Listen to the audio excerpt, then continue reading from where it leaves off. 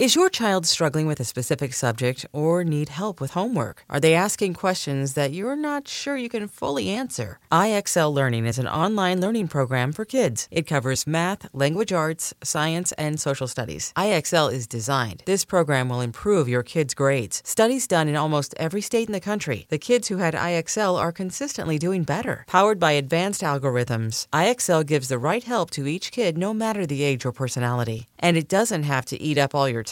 One subscription gets you everything for all the kids in your home, pre-K to 12th grade. So don't miss out. 1 in 4 students in the U.S. are learning with IXL. IXL is used in 95 of the top 100 school districts in the U.S. Make an impact on your child's learning. Get IXL now. And listeners can get an exclusive 20% off IXL membership when they sign up today at IXL.com/audio. Visit IXL.com/audio to get the most effective learning program out there at the best price. Hey, I'm Brett Podolsky, co-founder of The Farmer's Dog. We make fresh food for dogs. We started the company when we saw what a huge difference it made in my own dog, Jada, when she stopped eating ultra-processed kibble and started eating fresh, whole food. The Farmer's Dog food isn't fancy. It's just real food delivered to your door in pre-portioned packs. It's better for them and easier for you. Get 50% off your first box at thefarmersdog.com/podcast. That's thefarmersdog.com/podcast. Hey folks, this is Kevin. On this week's episode of Risk, you'll hear DC Benny. We live in an Italian neighborhood in Brooklyn. Everybody thinks I'm Puerto Rican, except, Puerto Ricans think I'm a cop. So That and more.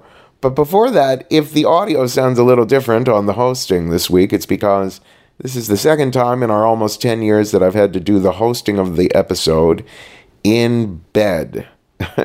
I have been so very sick that I'm hosting in a prone position with Donkey by my side at least.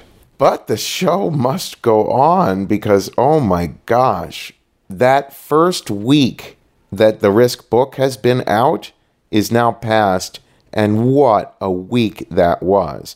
The book release party at Caveat in New York City was electric. We had 4 of the storytellers who are featured in the book read from the book. People were just so excited. And then we went to Boston. We did our first book reading and book signing at the Harvard Bookstore. We were worried because we've never done that before. So we were like, well, let's hope someone shows up. The place was packed. And it was packed with lots of people who had never heard the podcast. They were just curious. And they were applauding at the end. There was a standing ovation. I mean, it was a big deal. And then the next night, we did a Risk show in Boston. Fabulous as well. So listen, keep posting photos on social media with the book and use the hashtag RiskBook. Also, call your libraries and indie bookstores and ask them to order it. Leave reviews for the book on Amazon especially, but also Goodreads, Target, or wherever you can review books. It's that Amazon number that the industry pays closest attention to. So right now we've got almost 50 reviews on Amazon, but if we could get that to 100 by the 1st of August, that would do a lot to help the book become popular.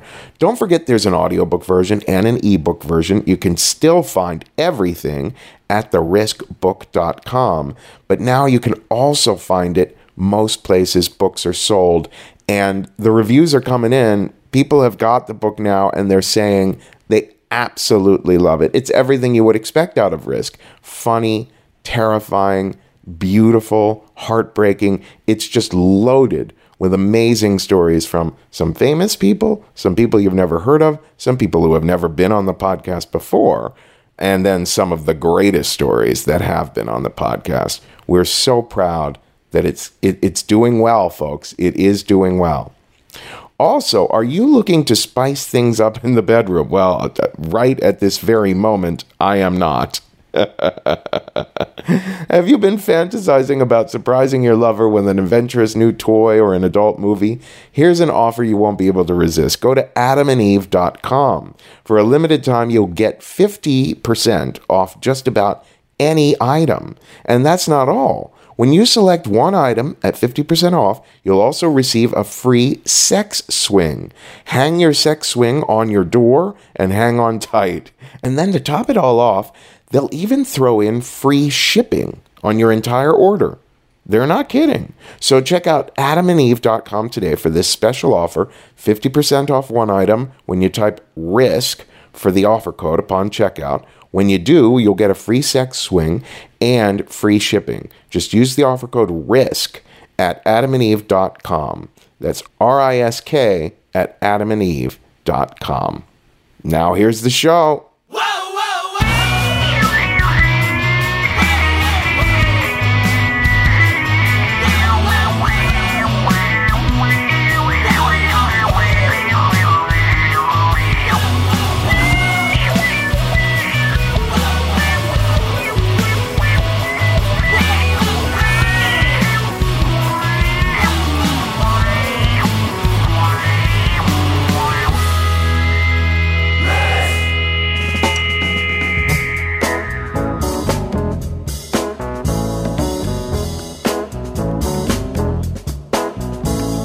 Hello, kids. This is Risk, the show where people tell true stories they never thought they'd dare to share. I'm Kevin Allison, and this is Cannonball Adderley behind me now.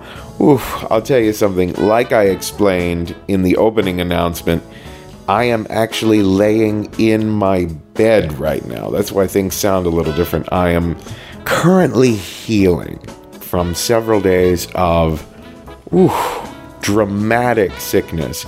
I have been concerned about these upcoming couple of months of touring that we're doing for the Risk book because there's so much travel and so many shows and book signings and just so much going on that I was a little worried about staying healthy and not burning out from it. Well, in the very first week of it all, I ended up in the emergency room. What happened was we did that incredible Harvard Bookstore book signing and book reading where it was packed and a huge hit. And then that night afterwards, JC and I went out for dinner.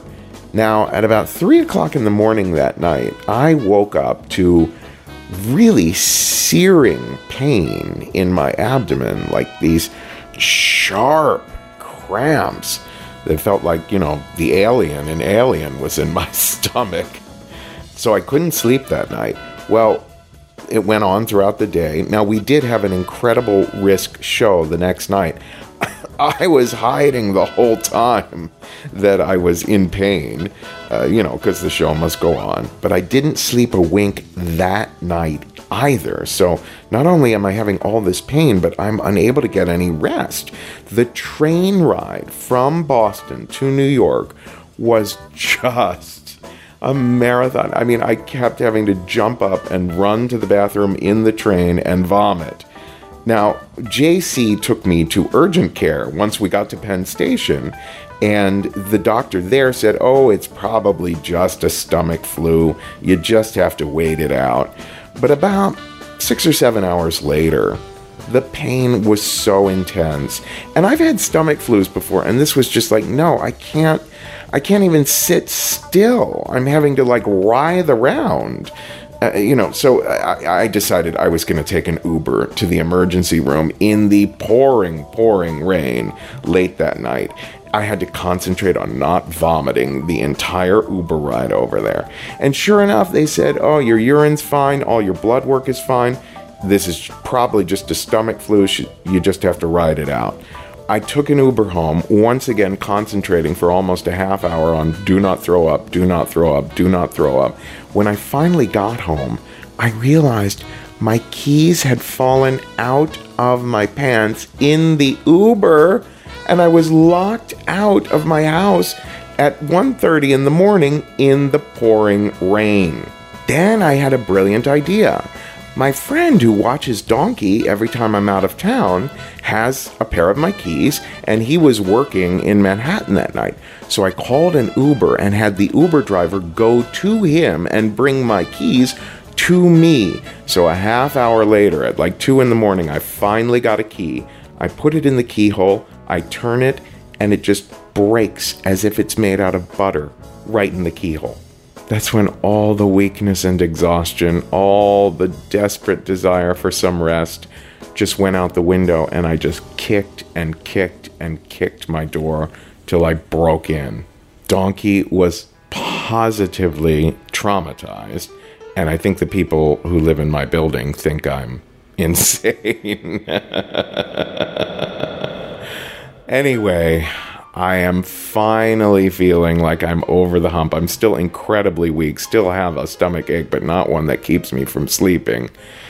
And so, dear God, let's hope over the next couple of days I heal enough to get on a plane again for the next leg of the tour in 2 days. Now, we are calling this week's episode Best Laid Plans. We have one very funny story. We have one really inspiring story, and we have one pretty devastating story that all kind of fit that theme. We're going to, in a little bit, hear from Rhea Spencer. But before that, DC Benny is finally back on the show. Oh my God, this is so much fun. This was recorded at a live Risk show at Caveat in New York City. If you like this story, you should definitely check out DC's album, Live at the Fat Black, 10 Funny Stories. And this one he just calls The Cruise Ship Story.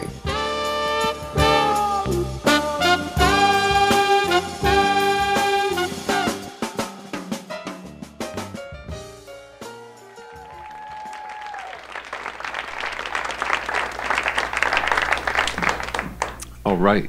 Nice to be here, everybody, on the Lower East Side, right? I'm a comedian, and I've been a comedian for over 30 years, and this story is about a cruise ship. I've avoided doing cruise ships, mainly because as a performer, as a comedian in a club or in this kind of environment, you can say whatever you want to say. On a cruise ship, if you offend anybody and they complain about it, you get helicoptered to fuck off the ship. And my act is a very New York act. You know, I'm a Jewish comedian married to a black woman with a PhD who looks like an Indian. We live in an Italian neighborhood in Brooklyn. Everybody thinks I'm Puerto Rican, you know, except, Puerto Ricans think I'm a cop. So, someone's going to get offended. So I've avoided doing cruise ships, but, I was like, all right, I got to try this. I got to lean into the fear. I got to try and do a cruise ship or whatever. So the process was you audition. There's a theater in Miami, and this guy puts together a showcase of performers, and there's an audience, and interspersed in that audience are the cruise ship directors, the bookers. So I'm talking to the guy about it, and he's selling me hard on the show. You know, he's like, you're going to kill. This crowd is fire. This crowd is hot. This crowd is fire. I know what you're going to kill. It's fire. He keeps saying it over and over again. So I get there. He's totally misrepresented this crowd. I mean, it's like 500 old Jews complaining, it's hot. Where's the fire exit? You know, it's like, there's a walker gets lodged in in a row of seats. You know, it takes 20 minutes to extract it. Somebody's complaining, the turkey's low salt. Yeah, but it's just like, anyway. So, and I'm the only comedian on the showcase. There's myself, there's a flamenco dancer, there's a boy band, there's a piano player, and there's one of those Statue of Liberty people that just stands there for 20 minutes and does that. You know, they're painted silver. So it's an eclectic assembly, and one by one, these people go on and they're performing and they're bombing. You know, the crowd hates them. The crowd's belligerent. I've never seen anything like it. It's old belligerent people. They're heckling. You know, they're like, when the Statue of Liberty person goes on, they're like, do something. You know, the flamenco lady goes on, they're like, speak up, I can't, what is she saying? I can't, she's a dancer, she's not fucking saying anything, she dances. You know, one by one, they're bombing.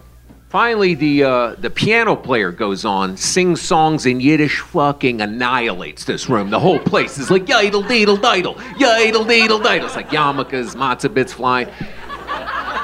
He gets off stage, a lady stands up, and it's like, I got a daughter in Queens, single, and hands him a number. You know, I mean, this is how this guy has killed. You know, I gotta follow this guy. It's like following Springsteen in Jersey, you know. So the cruise ship director guy who put this thing together, he comes up to me, he's like, do you have any material about being Jewish? Because that's all they're going to respond to if you don't. And I'm like, you know, I don't really have a lot. I mean, I have one joke I do in the clubs. I wasn't really planning on doing it, but I could. And he's like, well, what's that? And I'm like, yeah, you know, I'm Jewish. I got a German Shepherd. That's a bad combination, you know, because he's always looking at me like he's thinking about the good old days. You know, he doesn't bark. He just stands by the door when people walk by. There, your papers. Show me your papers. You know, we never got him fixed. So he humps everything in the apartment, including my wife's leg. He always looks at me while he's doing it, like, there's nothing you can do about it. Yeah, you know, where is your Messiah now? Anyway, this joke kills in the clubs, right? It kills. And this guy's like, no. It's like, there's survivors in the audience. No. So it would have been a strategic error to do that night, you know, is the point. So I don't do it. I don't even remember what I do. I don't remember. I did some other stuff, and it was all right. And I booked one cruise ship out of it. And I won't mention the name of the cruise line, but it's the budget cruise. We'll call it Circus Cruises. It's basically a floating fucking Denny's is what it is, right? So you've seen the commercials.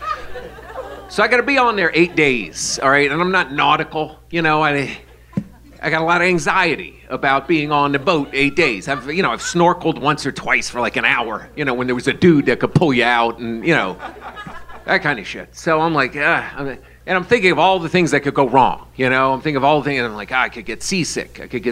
That would impact, because you have to do shows every night, and they have to be different material, and I'm like, I get seasick. So I look online, it says eat green apples.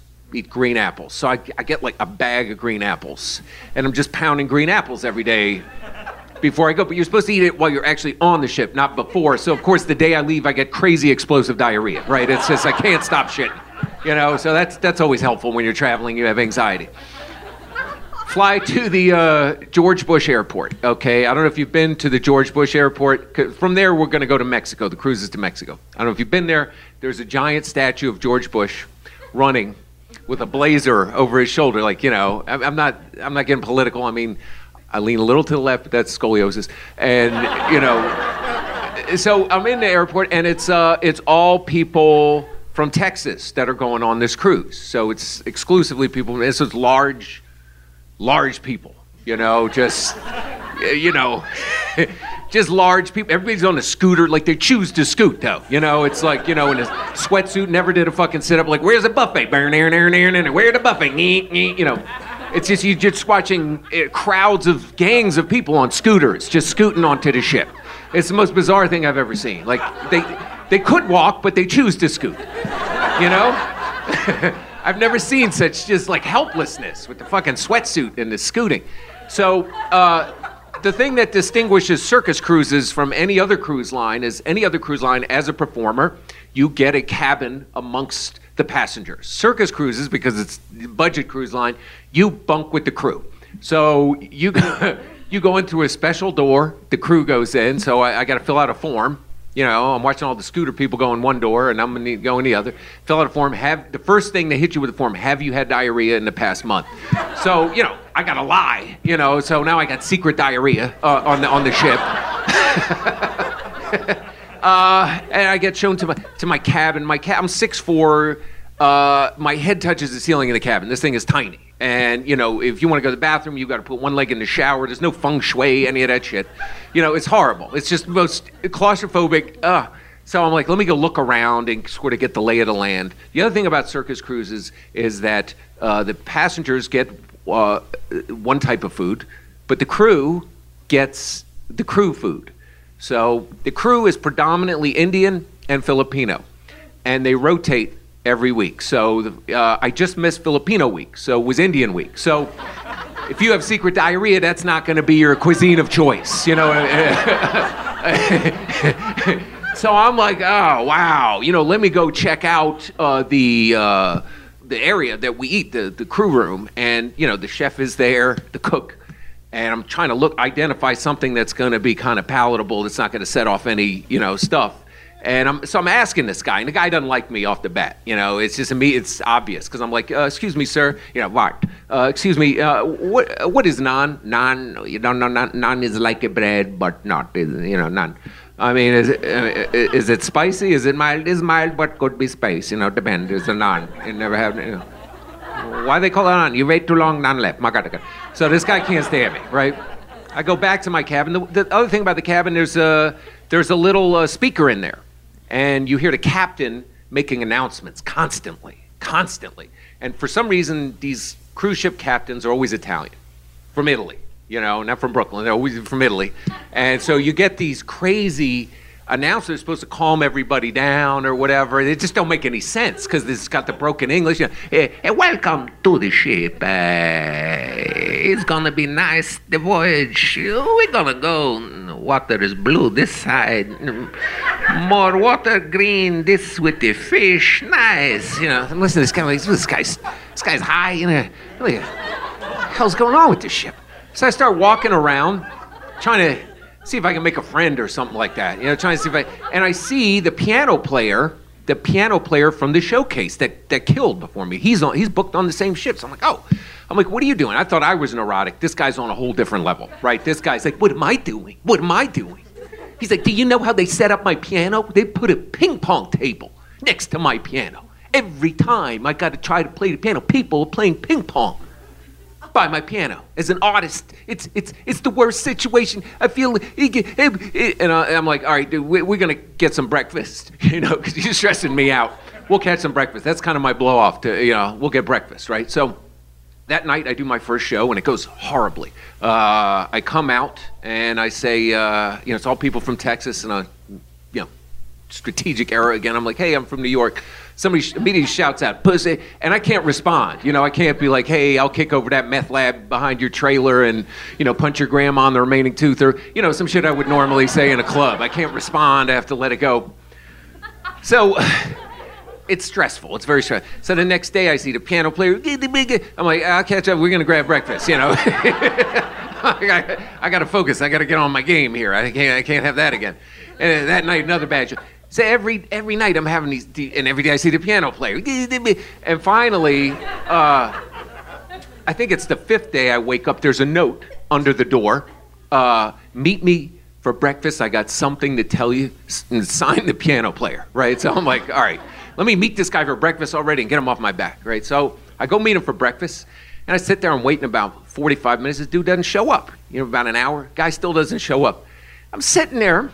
And I'm looking out one of the windows, the portholes. I think they're portal, nautical terminology. And I see a helicopter take off from the ship. And I'm like, huh. And, I don't make the connection, right? So I'm like, it's a helicopter. So I ask one of the Filipino guys, I'm like, anybody seen the piano player who's supposed to meet for breakfast? They're like, oh, you didn't hear what happened? I'm like, no. What happened? They're like, psh. Every day, the passengers are complaining that they want to play ping pong, but the paddles are missing. So we go to the stock room, we get more paddles, we put them out. Next morning, the paddles are gone again. So it's been like, we go to the stock room, 5 days in, we got no more paddles. All the paddles are gone. We look on the security camera in the middle of the night. We see the piano player sneak out, grab the paddles, and throw them overboard. So he got the helicopter, right? So I've never felt so alone after that. I've never felt so alone. This guy had his artistic integrity, and and now he's gone. And it's just me on the ship.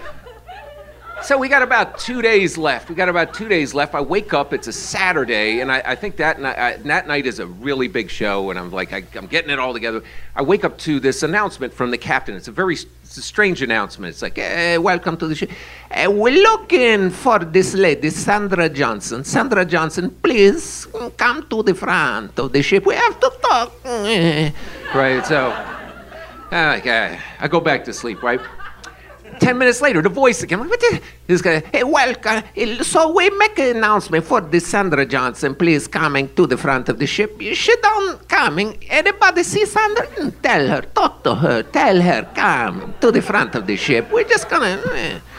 So another 10 minutes goes by, right? Nothing. Another announcement. Okay, so, and you could tell this guy's getting mad, but he's trying to hide it. You know, he's trying like a parent. You know, he's like, Sandra Johnson, you're not in trouble. We just want to talk with you. It's no big deal. It's nothing. A small item on the menu. Just come to the front of the ship, you know. I go back to sleep. 10 minutes later, again, another announcement, and now he can't even hide. He's like, okay, Sandra Johnson, we make announcement. You hear it. I know you hear it. And you don't come to the front of the ship. We know you're on the ship. We're going to find you. We're going to find you on this ship. We're going to find you. Everybody, all passengers, go back to the cabin. Stay in the cabin till we find this Sandra Johnson. So 4,000 people, we all got to go back to our cabins and stay in the cabins. We basically get locked in the cabins because this lady has disappeared.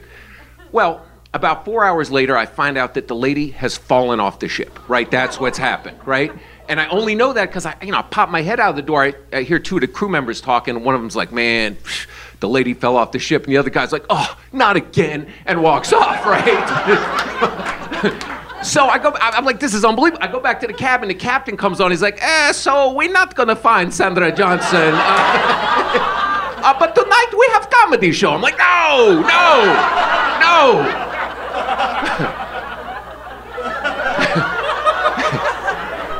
So you talk about the worst circumstances to do stand-up comedy, right? So all day, I'm like, what am I gonna do? Because they have it taped off. Where the FBI has come on board the ship. They have a yellow tape where the lady has fallen off. There are all these theories of what happened and rumors going around. Got drunk, took a selfie, got into an argument. Someone said we got pushed. It's crazy. And there's a woman walking around, because it's Texas, there's a woman with a Bible like, this is the voyage of the damned. Which that doesn't help any, That's just what you need, a religious nut with. So everybody's really freaked out. Plus we've been, 4 hours locked in the cabin. So that night I get to the showroom. The cruise director comes up and they're like, do not say anything about that lady that fell off the ship. And I'm like, listen, I'm a comedian. I have a job to do. We, everybody knows. It ain't a secret. Everybody knows what happened. We got locked in the cabins. This guy's making announcements. Nobody can understand what the hell he's saying. I mean, I gotta address. They're like, do not say anything about the lady that fell off the ship. I'm like, you're not gonna get paid and all that. So I go up there and I don't know, I just do the captain for like a half hour. I'm like, hey, everybody. So kind of an awkward voyage. So, the Johnson that you've been hearing about, the Johnson, it was my Johnson. I cannot find it. I gotta look under my gut. There is my Johnson. And everybody's laughing. The captain's dick, we're having a blast. Everybody's toasting, because people are drinking on that boat. I mean, I've never seen drinking like that before. They're toasting the captain's dick. All of a sudden, it gets really quiet. I don't know how I squoze a half hour of time out of that, but it gets really quiet. I don't know if squoze is a word. And I look in the back, but you know what I'm talking about. And there's the captain in the back of the room, and he starts saying stuff to me. He's like, "Hey, who writes your joke?" Right? And I'm like, "Hey, who's steering the ship?" Right? And people are like, "Ooh, ooh." So I figure that's gonna be it. It's not it. He's like, hey, maybe I'll do your act. I'm gonna get big laughs bigger than you. And I'm like, maybe if I'm steering the boat, people don't fall the fuck off. Oh!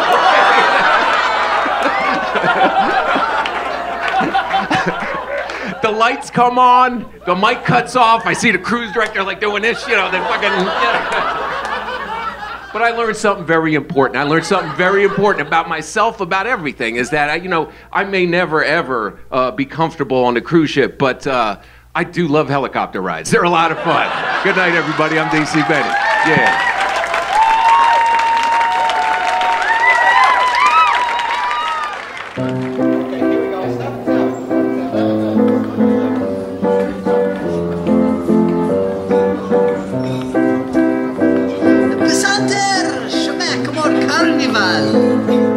והמיקרופון יש ריח כמו בירה. הם יושבים בבר ועושים לחם וכסף במג'ר. זה מה אתה עושה פה?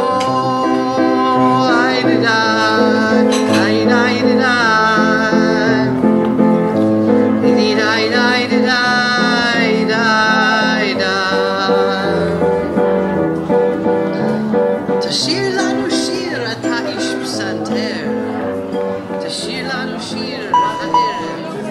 Welcome to the ship. It's gonna be nice, the voyage. We're gonna go.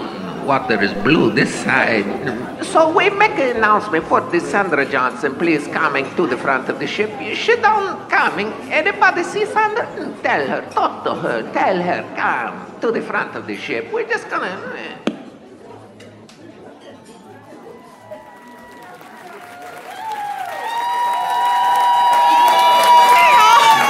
Like, I have the loudest friends. Okay. So, it is Sunday night. It is my senior year of high school. I am sitting in my pastor's office, and I'm feeling betrayed. Now, the Sunday night is because my Southern Baptist street cred is real.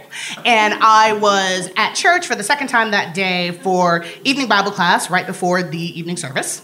I was in my pastor's office because he was really very much more like a surrogate grandfather to me. And when I felt like actually blowing off Bible class and hanging out and eating leftover donuts and talking about my life, I could hang out in his office while he was pretending that he was working on his evening sermon when he was actually watching the game.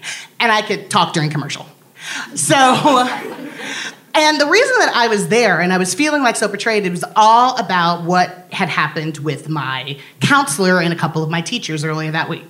So, my guidance counselor, my teachers and stuff like that, I was from, oddly enough, suburban St. Louis, in a kind of like a middle class suburban neighborhood, going to a pretty kind of standard public high school, the kind of place where, you know, they still taught like shop and home economics and there were no AP classes. And they would always have like those ridiculous motivational posters on the wall that were like excellent and dream. And for whatever reason seemed to always have like an eagle and that stupid monarch butterfly on it. And so I'm sitting looking at the signs and I'm talking to my counselor and we're talking about college. And I wasn't like school valedictorian or anything like that, but I was still like a good student and a good kid. And so I gave him my list that was composed exclusively of either Ivy Leagues or like top 5 schools in America.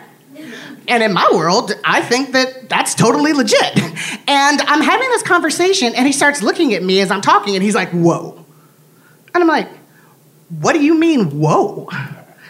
And he's going, well, see, here's the thing. Those schools, you got to know somebody to get into those kinds of schools. Remember that they're like extraordinarily selective and they're really looking for like valedictorians or straight A's or the absolute like, you know, best and the brightest. The people that wind up going to those kind of schools, they're folks that had gone to like a fancy boarding school or like a really, really elite private school, and they're just not going to look at kids from around here. And I was like, well, what the hell happened to like the eagle and the butterfly? Like, all this be the best you can be, do the best you can do that you've been drilling in my head for the last damn 4 years. So now I walk in and I'm like, okay, you're like, be your best, do your best. And I'm like, okay, I did my best. I want my best. I want the best. And now you're saying I can't do it? And so I'm getting more and more worked up and I'm saying all this to Rev and he's basically like cutting me off because the next batter's about to go up. And he's like, look, we walk by faith and not by sight. Whatever God has for you, it's gonna be yours and nobody can take it away. So I'm like, okay, girl, you know, I can regroup. I can do this, I can regroup. Because here's the thing. I already know where I'm going to college. Mind you, it's the fall and I have not applied to a college, but I already know where I'm going to college, which is what I told my father as I handed him the student perspective to let him know that I was going to Wellesley. And my dad was basically like, he's like, where the hell is Wellesley? And I'm like, and that was okay, because I was like, that was a legit question, because one thing my counselor was right about is like, you know, kids from where I was coming from is like, you know, you really didn't leave the state. Like, maybe you went to exotic Illinois, but that was kind of it. And so talking about how I wanted to go to this, like, women's college like in New England somewhere where people were learning how to be like ambassadors and astronauts and writers. Like, hell, even the woman who wrote America the Beautiful went to school there. It's like, this is the thing. I had these conversations with lots of different kinds of people and I'm like really excited. I started talking to this group of women that I'm just gonna call like the Saints. The Saints are folks that are like part of like my broader church family, and think like Dana Carvey, SNL, church lady, but like old Southern black. So the old Southern black version of that woman is starting to give me things, and they're like, oh, why would you want to go to college so far away?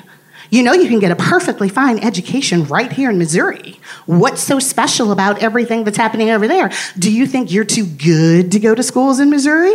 And they gave me that up and down, slow glance that is historically reserved for people that are being uppity.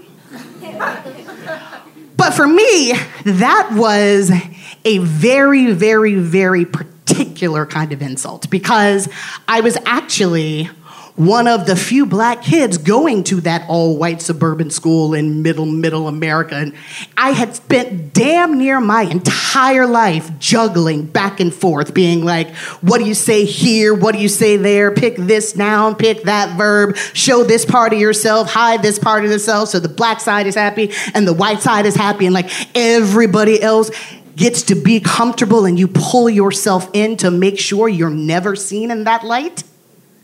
And it was exhausting, but I knew how to do it.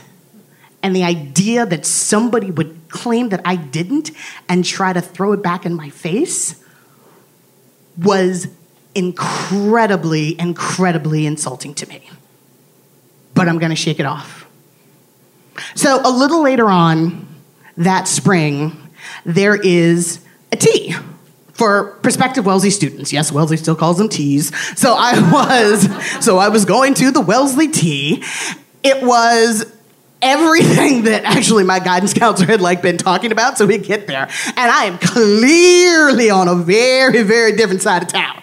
I mean, one of those places where they've got like wrought iron gates in front of the subdivision with the limestone like pillars on the sides and the actual lion statues on top, like one of those. And I'm like going up these steps into this like colonial house with like columns and shit.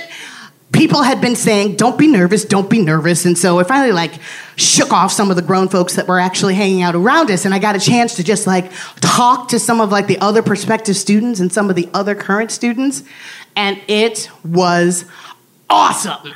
Like, we talked about like P-Funk and punk rock and about, you know, juxtaposing like what was happening in politics with like exposés and like Rolling Stone magazine. And we all were talking about how it was so interesting to be around all these different people who, you know, knew that high school kind of sucked and we were ready to get out of there.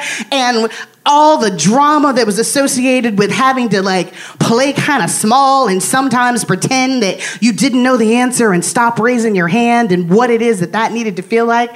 And for the first time, I was having a conversation with people who understood how important it was to create a place where girls could just be really fucking smart. With no judgment, with no shame, with no hiding, just be. And I walked out of there I'm not only not intimidated, but like doubling down, because I knew I wanted it, but I had not realized how much I needed it. It's admission season in the spring. Everybody's waiting on their acceptance letters, and like every day, we're all like running to the mailbox trying to like Vulcan mind meld that thing, like, please, Jesus, give me the thick envelope. I need the thick one, not the skinny one. And we go through, and it's weeks and weeks and weeks where we're waiting for all those different letters, and finally all my letters came in, and I got the chance to go back to my guidance counselor and basically be like, unlike all them children over there that you're still counseling, I did get in everywhere I applied. Just saying. So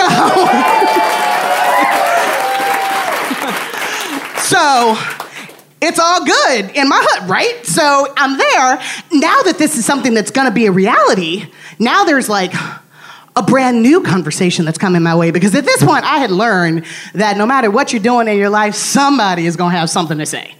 But this one, the tone was different. It was real talk.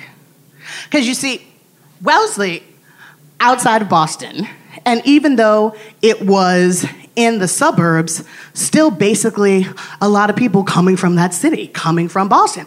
And Boston has a very complicated racial history. Like, they didn't even start desegregating their schools until like the middle of the 1970s. And even though the violence had stopped, because there was actually violence, like in the 70s, like bricks thrown, slurs said, people got jumped, folks got hurt, kind of violence that was actually going on. While the violence may have stopped, the politics kept going well into the 80s, and there had not been that much time. And you got to understand, like, you know, in my world, as the saints are looking at me and people are having these conversations, like in my community, like, my mother went to Little Rock Central. My aunt was a freedom rider. All the saints around me got very, very similar stories. Like, these are the kind of people that, like, know for a fact that beliefs don't change just because laws do, and never had the privilege of believing that school was 100% safe 100% of the time. This question about, will I be safe, is a real one, especially when you consider that I'm rolling the dice on this and I'm making this happen, but I've never actually been to Boston, let alone Wellesley, neither have anybody I know, and I am making this whole decision, hoping for the best, sight unseen. My parents, God love them. My parents, though, they're helping me dodge the voices, helping me dodge the naysayers, and they're keep going, you know, and they're doing like the parent things, and they're filling out the forms, and we're having the conversations, and I knew something was wrong when my parents came home and they called me upstairs to talk to them in the living room, as opposed to like just hanging out with me downstairs in the den. And I got upstairs, and have you ever just seen people that are like too composed? Like they've gathered themselves? As I sat there, it turns out that my parents had actually been having conversations with a financial advisor.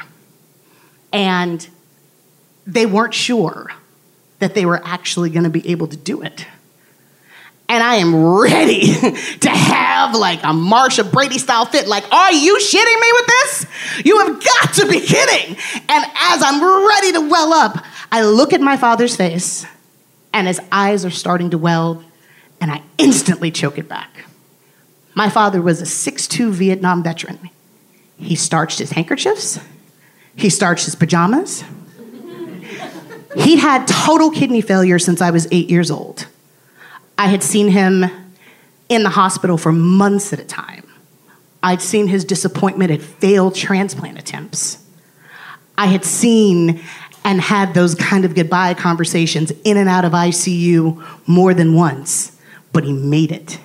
And he made it with nary a complaint. And in all of that time, I had never seen that man get anywhere near crying.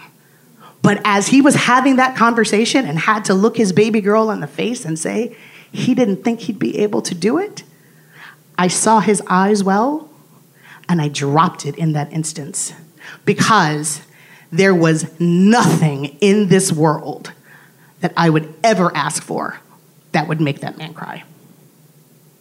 And I remember going upstairs and like going to my room and just having this moment and like understanding what heartbreak feels like.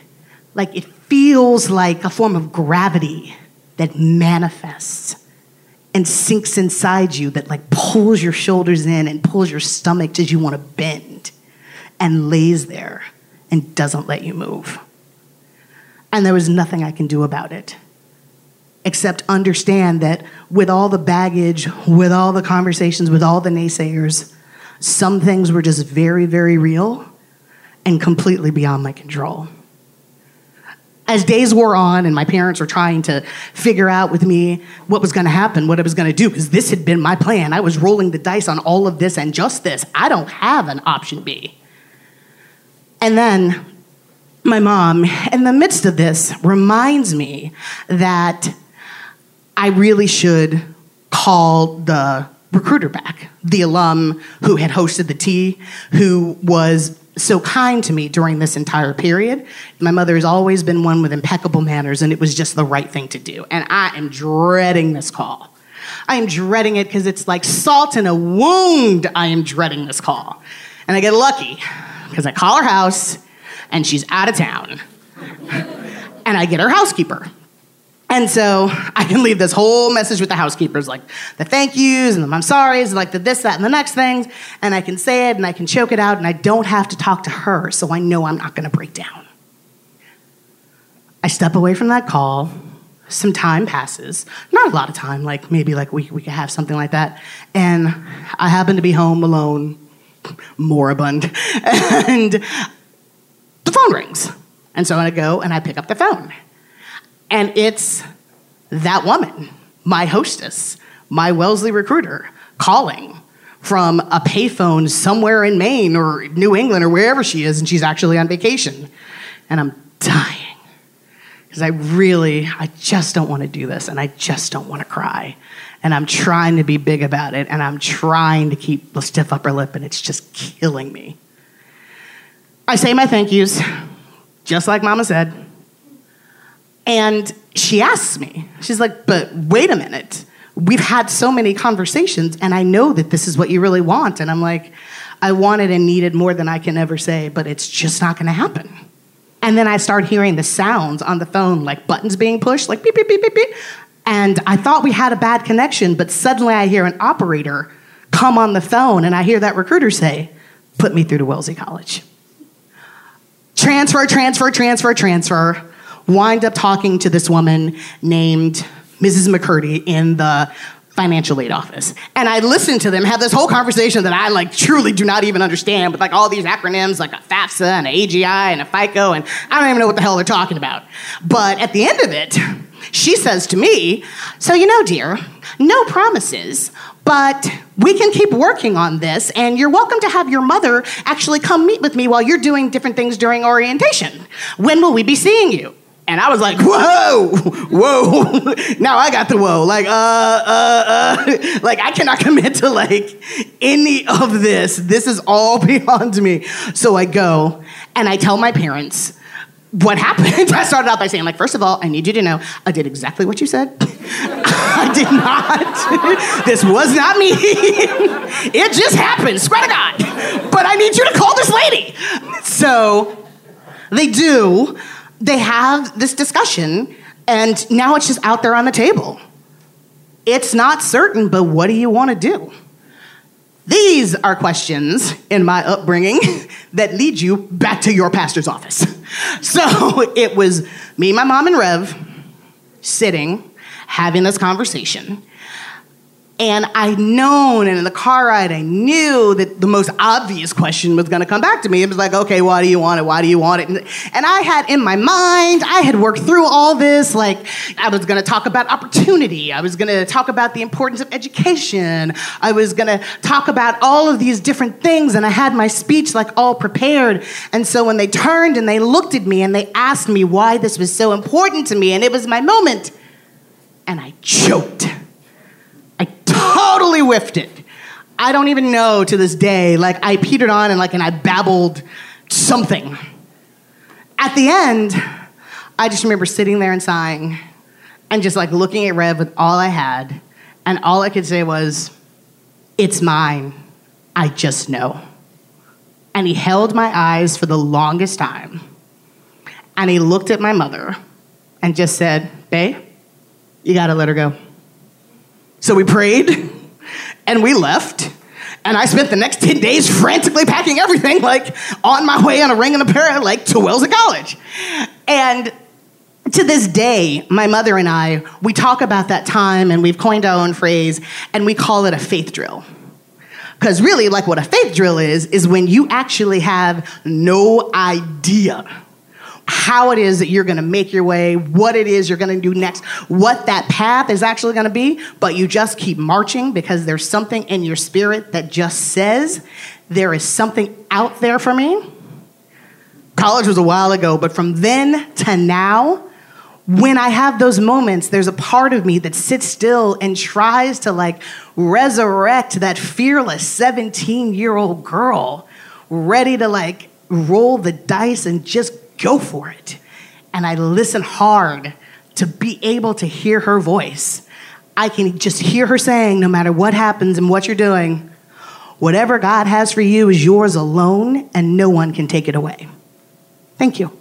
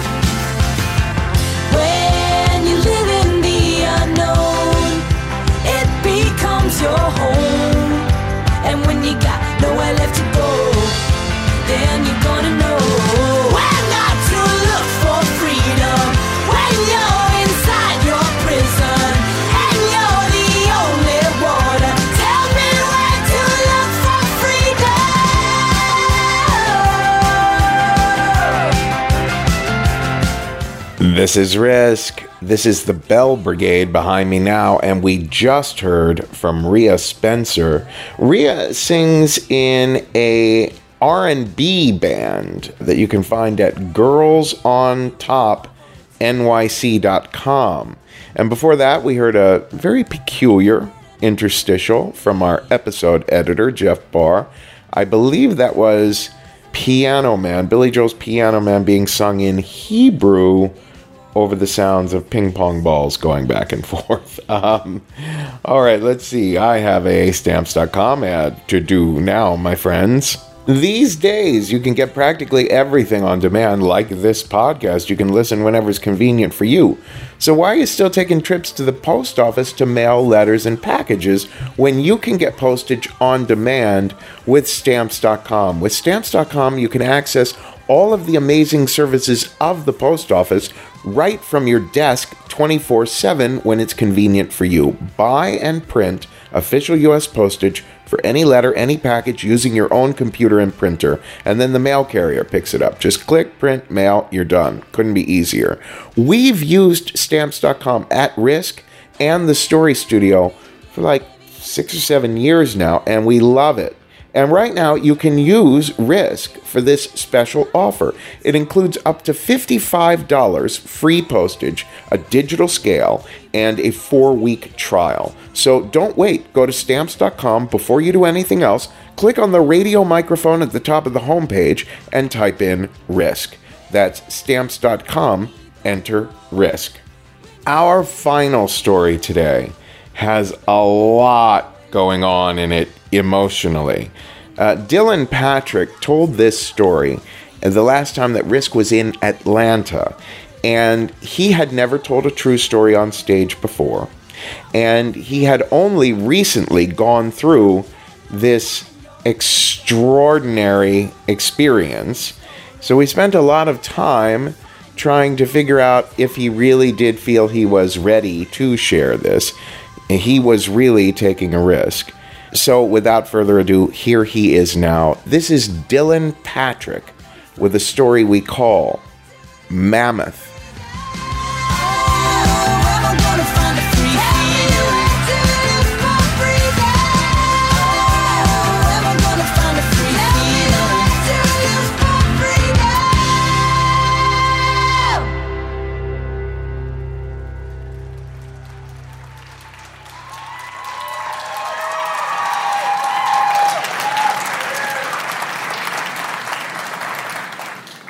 All right, so I'm sitting on the forest floor at my campsite, just utterly zooming off of the heroic amounts of acid I've just eaten.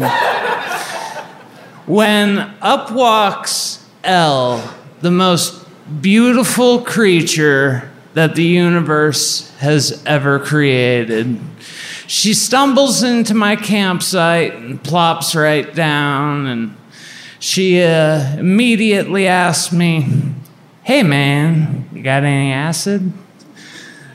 I guess she figured it was a safe bet, judging by the saucer shape my pupils had taken on at that point. And I say, "Why, yes, I do." And I reach my hand into my pocket and slowly pull out the sheet of high-powered blotter I have gently wrapped into tinfoil and begin to pull it out and ask her, "Well, how many would you like?" Elle says, "Well, how many would you take?" I say, "Well, I typically start with 10 myself." And she says, "Yeah, 10 will do." I said, "Holy shit, all right." Cut her off a 10 strip. She gobbles it down, and I say, "Oh my God, I think I've met my match. Maybe even my new best friend." So, needless to say, we are arm in arm and partners in crime for the rest of the weekend. We stumble around this psychedelic trance festival and trample every foot of this pristine 900-acre property outside of Asheville, North Carolina, and just have the most lovely weekend of our lives. So lovely that by Sunday afternoon, we find ourselves laying by this beautiful lakeside, about 3 to 4 feet apart from one another, just staring into one another's eyes, smiling and making silly faces and laughing, and all the while falling deeper and deeper into love with one another as time goes on. We spend the rest of the afternoon like that, completely enraptured with one another. And I know that when this weekend ends, the two of us are meant to be something special, and this woman is going to play a major part in my life. After this weekend, for, say the next year, I make as many trips up to Asheville as a underemployed college graduate in the midst of the Great Recession can possibly make. And as it turns out, I had a lot of time for those trips. We'd go up and spend weeks on end together on dates. We'd hike the Blue Ridge Parkway, or we'd just lay in bed all weekend, binge watching Battlestar Galactica. That was always one of Elle's favorites and became one of mine as well. On one of these trips, Elle and we head over to a mutual friend of ours, Kelly's house. On Kelly's front porch in the crisp autumn evening as the leaves begin to change in Asheville. It's a beautiful time of year to be up there. She looks up at me and she says, "You know what? I would marry you." Without really giving it much thought, I look back and say, "Yeah, I would marry you as well." So she says, "Yeah, fuck it, let's get married." And that was that. We were going to get married. In a year's time, we would be married. But much sooner than that, she would move down to Atlanta and we would try to begin building a home together. 2011, we have the psychedelic wedding event of the decade.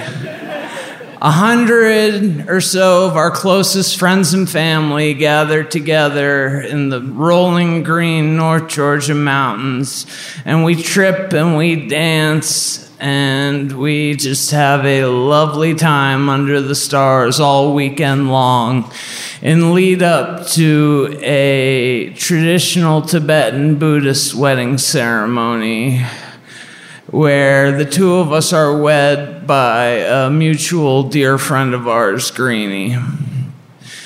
And you know what? Elle and I, we really never suffered the pitfalls that many newlyweds deal with, the petty squabbles about coffee cups and whose coffee cup is who's drinking out of and this and that. That wasn't a problem for us. There's something about marrying your best friend in the entire world that just makes life a whole hell of a lot easier.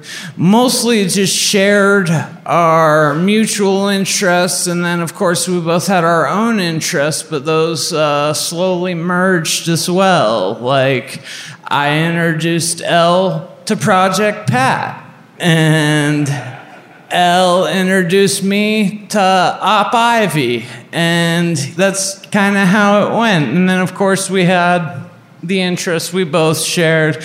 One of the biggest ones was animals. We would rescue every stray animal that came into our paths. Thank you. We were a couple of softies, and apparently we just had marks stamped on our foreheads and somewhere above our front door because they just seemed to show up at our house.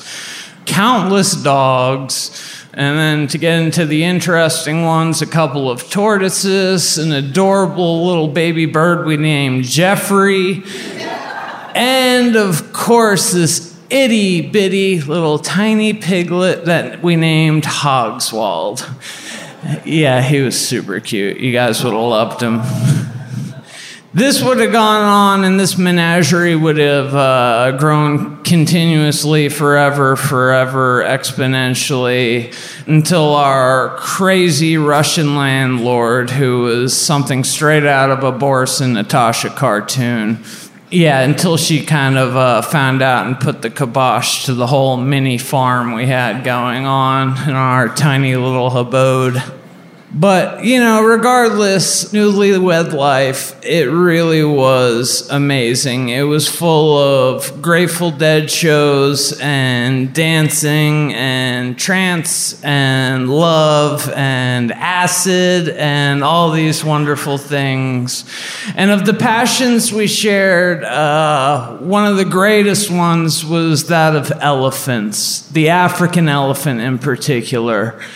Elle and I both shared a deep passion for the African elephant and trying to save it. We did everything we could, protests. That's right. We helped with getting those ringling. Well, maybe I shouldn't say that. Anyway, that circus that shall not be named, we helped try to get them put out of business and get those elephants out of that circus. Yeah. And there was something about the majestic beauty of this creature, its sensitivity, its never-ending memory. All of these things just appealed to both of our softer sides. So we actually often used to joke that of all the creatures that a household or a property could become infested by, the most adorable and silly thing a home could be infested with would be elephants. Like, it was sort of an inside joke. We'd think about an elephant hiding behind a shower curtain and like sticking its trunk out, or maybe hiding under the bed, and you'd hear it trumpet a little bit, and I don't know, we'd joke about that one for hours. If you go ahead and jump forward a handful of years, Elle down in Atlanta, managed to secure herself the job of her dreams, which was working at a veterinary clinic, working with animals, and she just absolutely adored this. Nothing but puppies and kittens and all sorts of injured and sickly animals that she got to nurse back to health all day long. This was the perfect job for her. And along with this perfect job came health insurance for the first time in 15, 20 years. So, yeah, she actually had that luxury, health insurance. Amazing, right? So she was able to seek psychiatric help for a debilitating PTSD she had dealt with since traumatic events from childhood. And the doc was able to hook her up with some prescriptions that really helped her out, one of which being an antidepressant. There were several others, but they really seemed to be helping. And everything was basically as amazing as it could be in Elle's life and mine, because I had my best friend by my side this entire time, and she was happy and I was happy. So one Wednesday, we both happened to have the day off, and this very, very rarely happened that the two of us would have a day off. I was doing manual labor, as always, because that's what you do when you're an underemployed college graduate after the Great Recession. So I was doing manual labor, and where I worked 7 days a week, 10, 12 hours a day, and Elle worked 6 days a week. And so the chance for us to have a day off together very rarely coincided. But on this particular day, it did, and we decided to make the most of it. So we went out, we went shopping, we saw a movie together, we went out to eat, had a very nice meal, made our way back home, we snuggled for the evening, we made love, we stared into each other's eyes and made silly tripping faces even if we weren't tripping, because we just like to make ridiculous crazy faces at each other. And we stayed up until 3 a.m. knowing that we both had to be up in a matter of like 2.5 hours. But we were having such a great time that we couldn't bring ourselves to go to bed. We were so deeply, deeply in love that night that couldn't do it. But when we did finally bring ourselves to go to bed around 3 a.m., I set my alarm for 5:30 so that I could wake up and run downstairs and fix Elle her favorite breakfast in bed. And I snuck back upstairs and served her favorite breakfast in bed on a platter. And she was very, very pleased with this. And we ate together and got ready for work. And then I dropped her off at work. I took her in. She had to be in a little bit earlier than I. She was to be off work at 7:30, and I was to be off quite a bit earlier than that. So I drop her off at work and say, I love you, beautiful. Have a great day. Love you most in all the world. The usual. And I go on to work. After work, my brother and I decide we're going to do some shopping. And the plan after the shopping is that my brother, Elle, and I are going to meet at my mother's house for supper that evening when Elle gets off work. Well, my brother and I, we do our shopping, and around 5:30, we decide to head back to Elle and I's house so that I can get a shower and get some clean clothes and get changed before we go to supper. I pull up into the driveway, and I notice that all the lights are on inside the house, which is kind of odd because Elle's religious about turning off all the lights, and I knew we had turned them all off, so I figured, she got off work early, managed to get a ride home. Okay, awesome. So I go inside and I make my way into the kitchen, turn the light off, make my way down the hallway, and I turn the lights off here and there and everywhere. And I call out her name a couple of times, but I assume she's had a long day, so she's probably out cold in the bedroom. So as I make my way into the bedroom, I see her backpack sitting on the floor. And then as I make my way around the corner, there I see Elle, and she's hanging in our bedroom from those multicolored dog leashes, those cheap dog leashes that you get from a veterinary's clinic. And she's wearing her pale blue work scrubs still, and she's just hanging there. And panic sets in immediately. I don't know what to do. I'm sure I screamed, but I don't remember. I race to pull her down as quickly as possible. I pull her down to the ground, and my immediate thought is to slap her to wake her up. And I say, "Babe, wake the fuck up. You can't do this to me. You need to wake up. Wake up."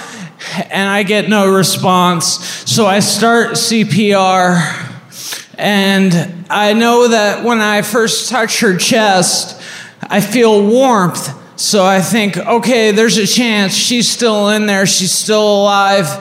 But when I touch my lips to hers, they're ice cold. But then when I do the first compression, I feel breath come out of her, so I know there's still a chance she's still in there. I can bring her back. I can save her. I know I can. And I know my brother has heard me screaming at this point. He was still out in the truck, but he must have heard me screaming in panic. And he runs in, and thank goodness he's a trained EMT, and jumps in right away and takes over with the compressions. And I don't know which one of us called 911. I really don't. I can't remember. I just know that immediately we're swarmed with cops and paramedics and firefighters, and they're all over the place. And I'm still trying to do CPR. I'm still trying to get my wife breathing again, but they pull me off of her and they drag me kicking and screaming across the house. And they drag me out of the front yard and they toss me out into the yard and kind of circle around me so that I can't get up, because I keep on trying to get back up and rush past them, because I fucking know that I can save my wife if I get a chance to. If you just let me, I felt her breath. I know I can bring her back. And I'm trying with everything I have, but they won't, and they keep throwing me back onto the ground. I say, "What's going on?" Because I noticed they're not working on her. And I say, "What's going on, guys? Save her. Fucking save her. Do something. Her chest is still warm. Save her." And they tell me, "No, I'm sorry, sir. Your wife is dead. She's gone. She's been gone for hours." That breath I felt was the last air that was stuck in her lungs escaping. I guess the death rattle. There was no warmth in her chest. I just wanted to believe there was. I spend the next 2 weeks in a state of total shock. I never returned to that house, to what was once Elle and I's home. I can't return to that house, and I don't. But I stay with my mother. I try to find answers. I dig through Elle's cell phone. I learned that she had lost that job that she adored so much that afternoon around lunchtime. But everything I learned, they're all small things. There's no explanations. She had lost jobs before. I had lost jobs before. That's not something that you kill yourself over. That's not something you kill yourself over when you're married to your best friend in the world, where we share everything and we have so many plans for the future. So I continue on just in a haze, and I'm not sleeping. I don't eat. I wonder questions like, am I even still married? I know I'm still married, but am I still married? When do I take my ring off? I don't want to take my ring off. I still feel like I'm married. I had a wife. Just a couple of weeks ago, I still had a wife. And we were in love. So I don't sleep much. I don't sleep much at all. And when I do, I'm racked with horrendous nightmares where I relive the entire thing. The whole thing plays out in my mind over and over again, and it's like being punched in the gut every single time. I wake up in cold sweats and screaming. I average maybe an hour and a half of sleep a night. And one night, a few weeks into this, I lay down to watch mindless television, expecting the same sleepless night and horrifying nightmares.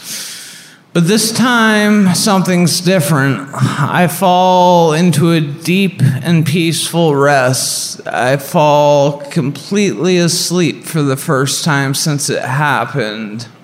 I had this surreal dream begin where I hear these heavy footsteps, this trampling and branches breaking and all kinds of crazy noise coming from my mother's backyard where I'm staying.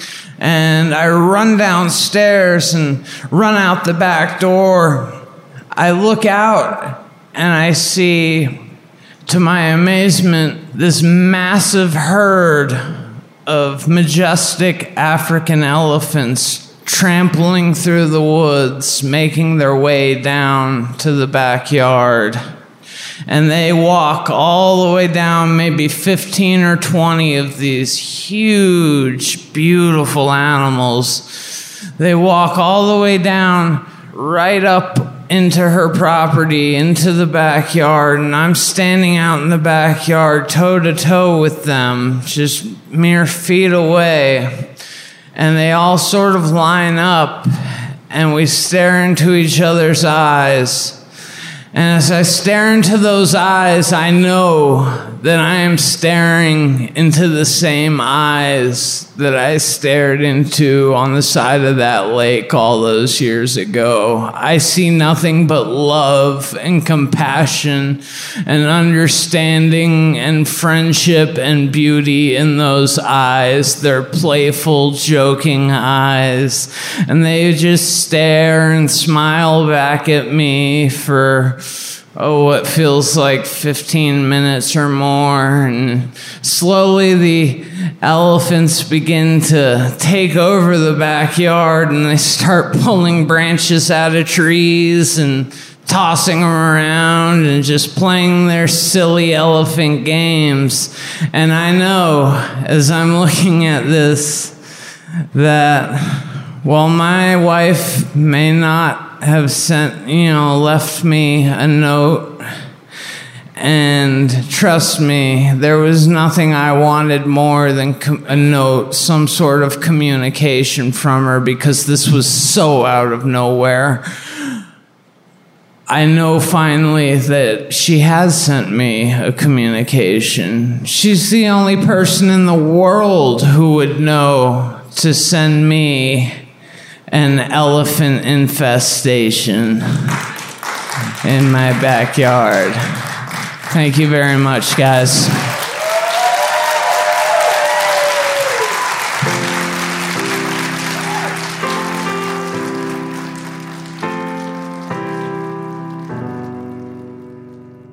I was drawn to you, and and you were drawn to me, and we lived that moment so honestly.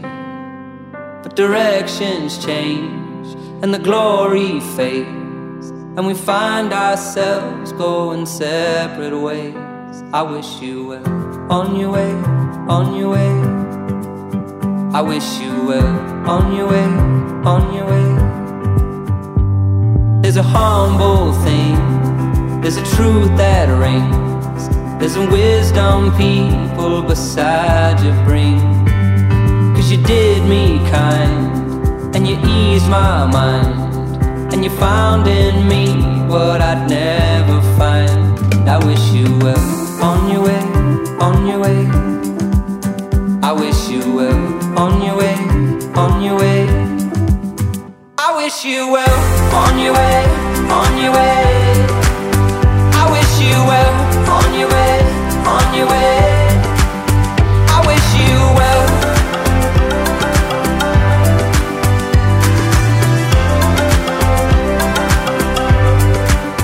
That is all for this week's episode, folks. This is Brendan James behind me now, and we just heard from Dylan Patrick. Dylan felt that night after sharing the story that it was an incredibly cathartic experience to do, and I really hope that he still feels that way about the story now being on the podcast. Don't forget to keep getting the word out that the Risk book is out there in the world now. Give us your reviews on Amazon and other review sites. Ask your library to pick up a copy. If you have a book club, have the book club read it.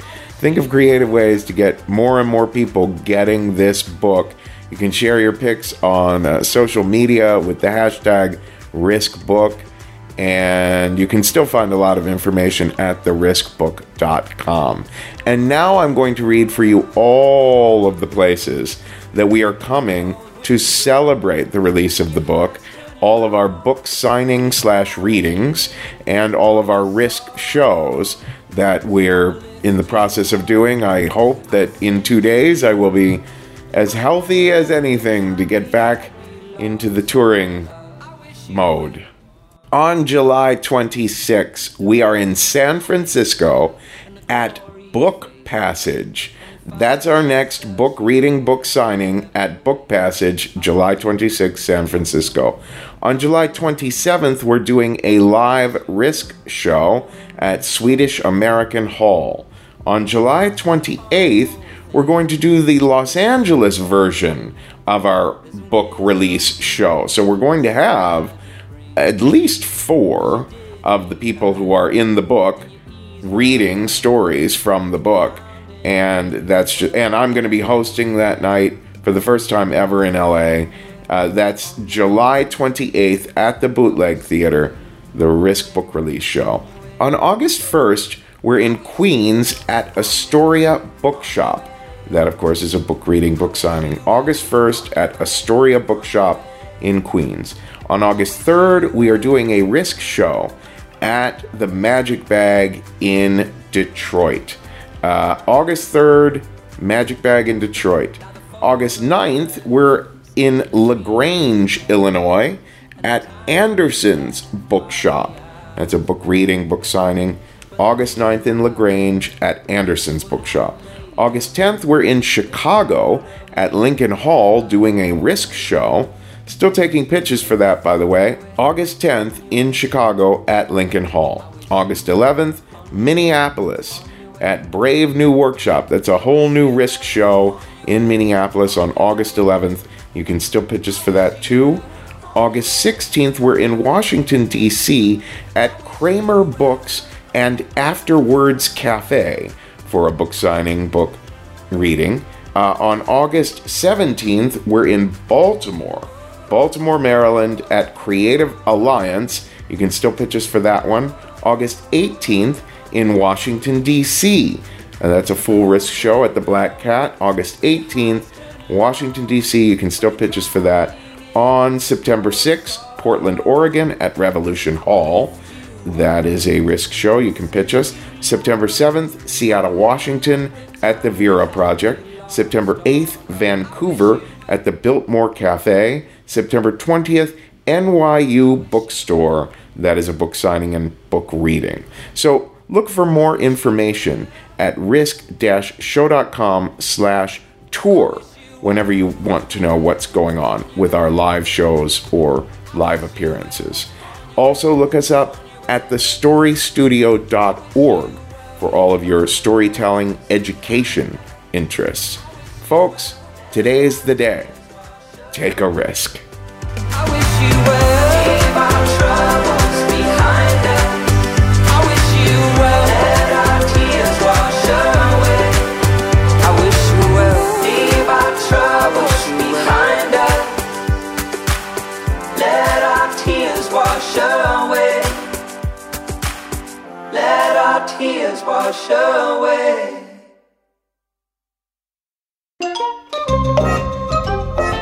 People who have ordered Deborah's book. People who have ordered Deborah's book. There's Mike Morton and Amanda Tonison and Alexander Porter. There's Trent Hopkins and Chad Duncan. There's Sarah Miskoff and Charles Price. There's Emily Percival and Angie Tobin. There's Christina Schulte and Pepper Moon Boots McNasty, who is a dog who loves risk. There's Melissa Bryant and Una Velasquez and Bianca from Boston and Rebecca Bachman. There's Peter Sheeman or Shyman. There's Harry Halliday or Henry Halliday. There's Bob Smith and Bethany Bennett. There's Leon Price. There's Miroslava Berneva. There's Heather Curry. There's Jennifer Louise and Kevin Haddad. There's Will Tremble and Kevin Krajewski. There's Tom Gleason and Joshua Childers. There's Caitlin Gravel. Congrats on your wedding. There's David Gordon and Jasmine Velasquez. There's Valerie Skiro and April Cochran. There's Andrew Hassel and Corey Bissell. There's Christo Bransky and Philip Scheffel and Lee Sean Wong and Diana Kushner and Benjamin F. Harder. There's Vincent Chan and Roxanne from Fetsy and Gary Moore and Sarah Luger.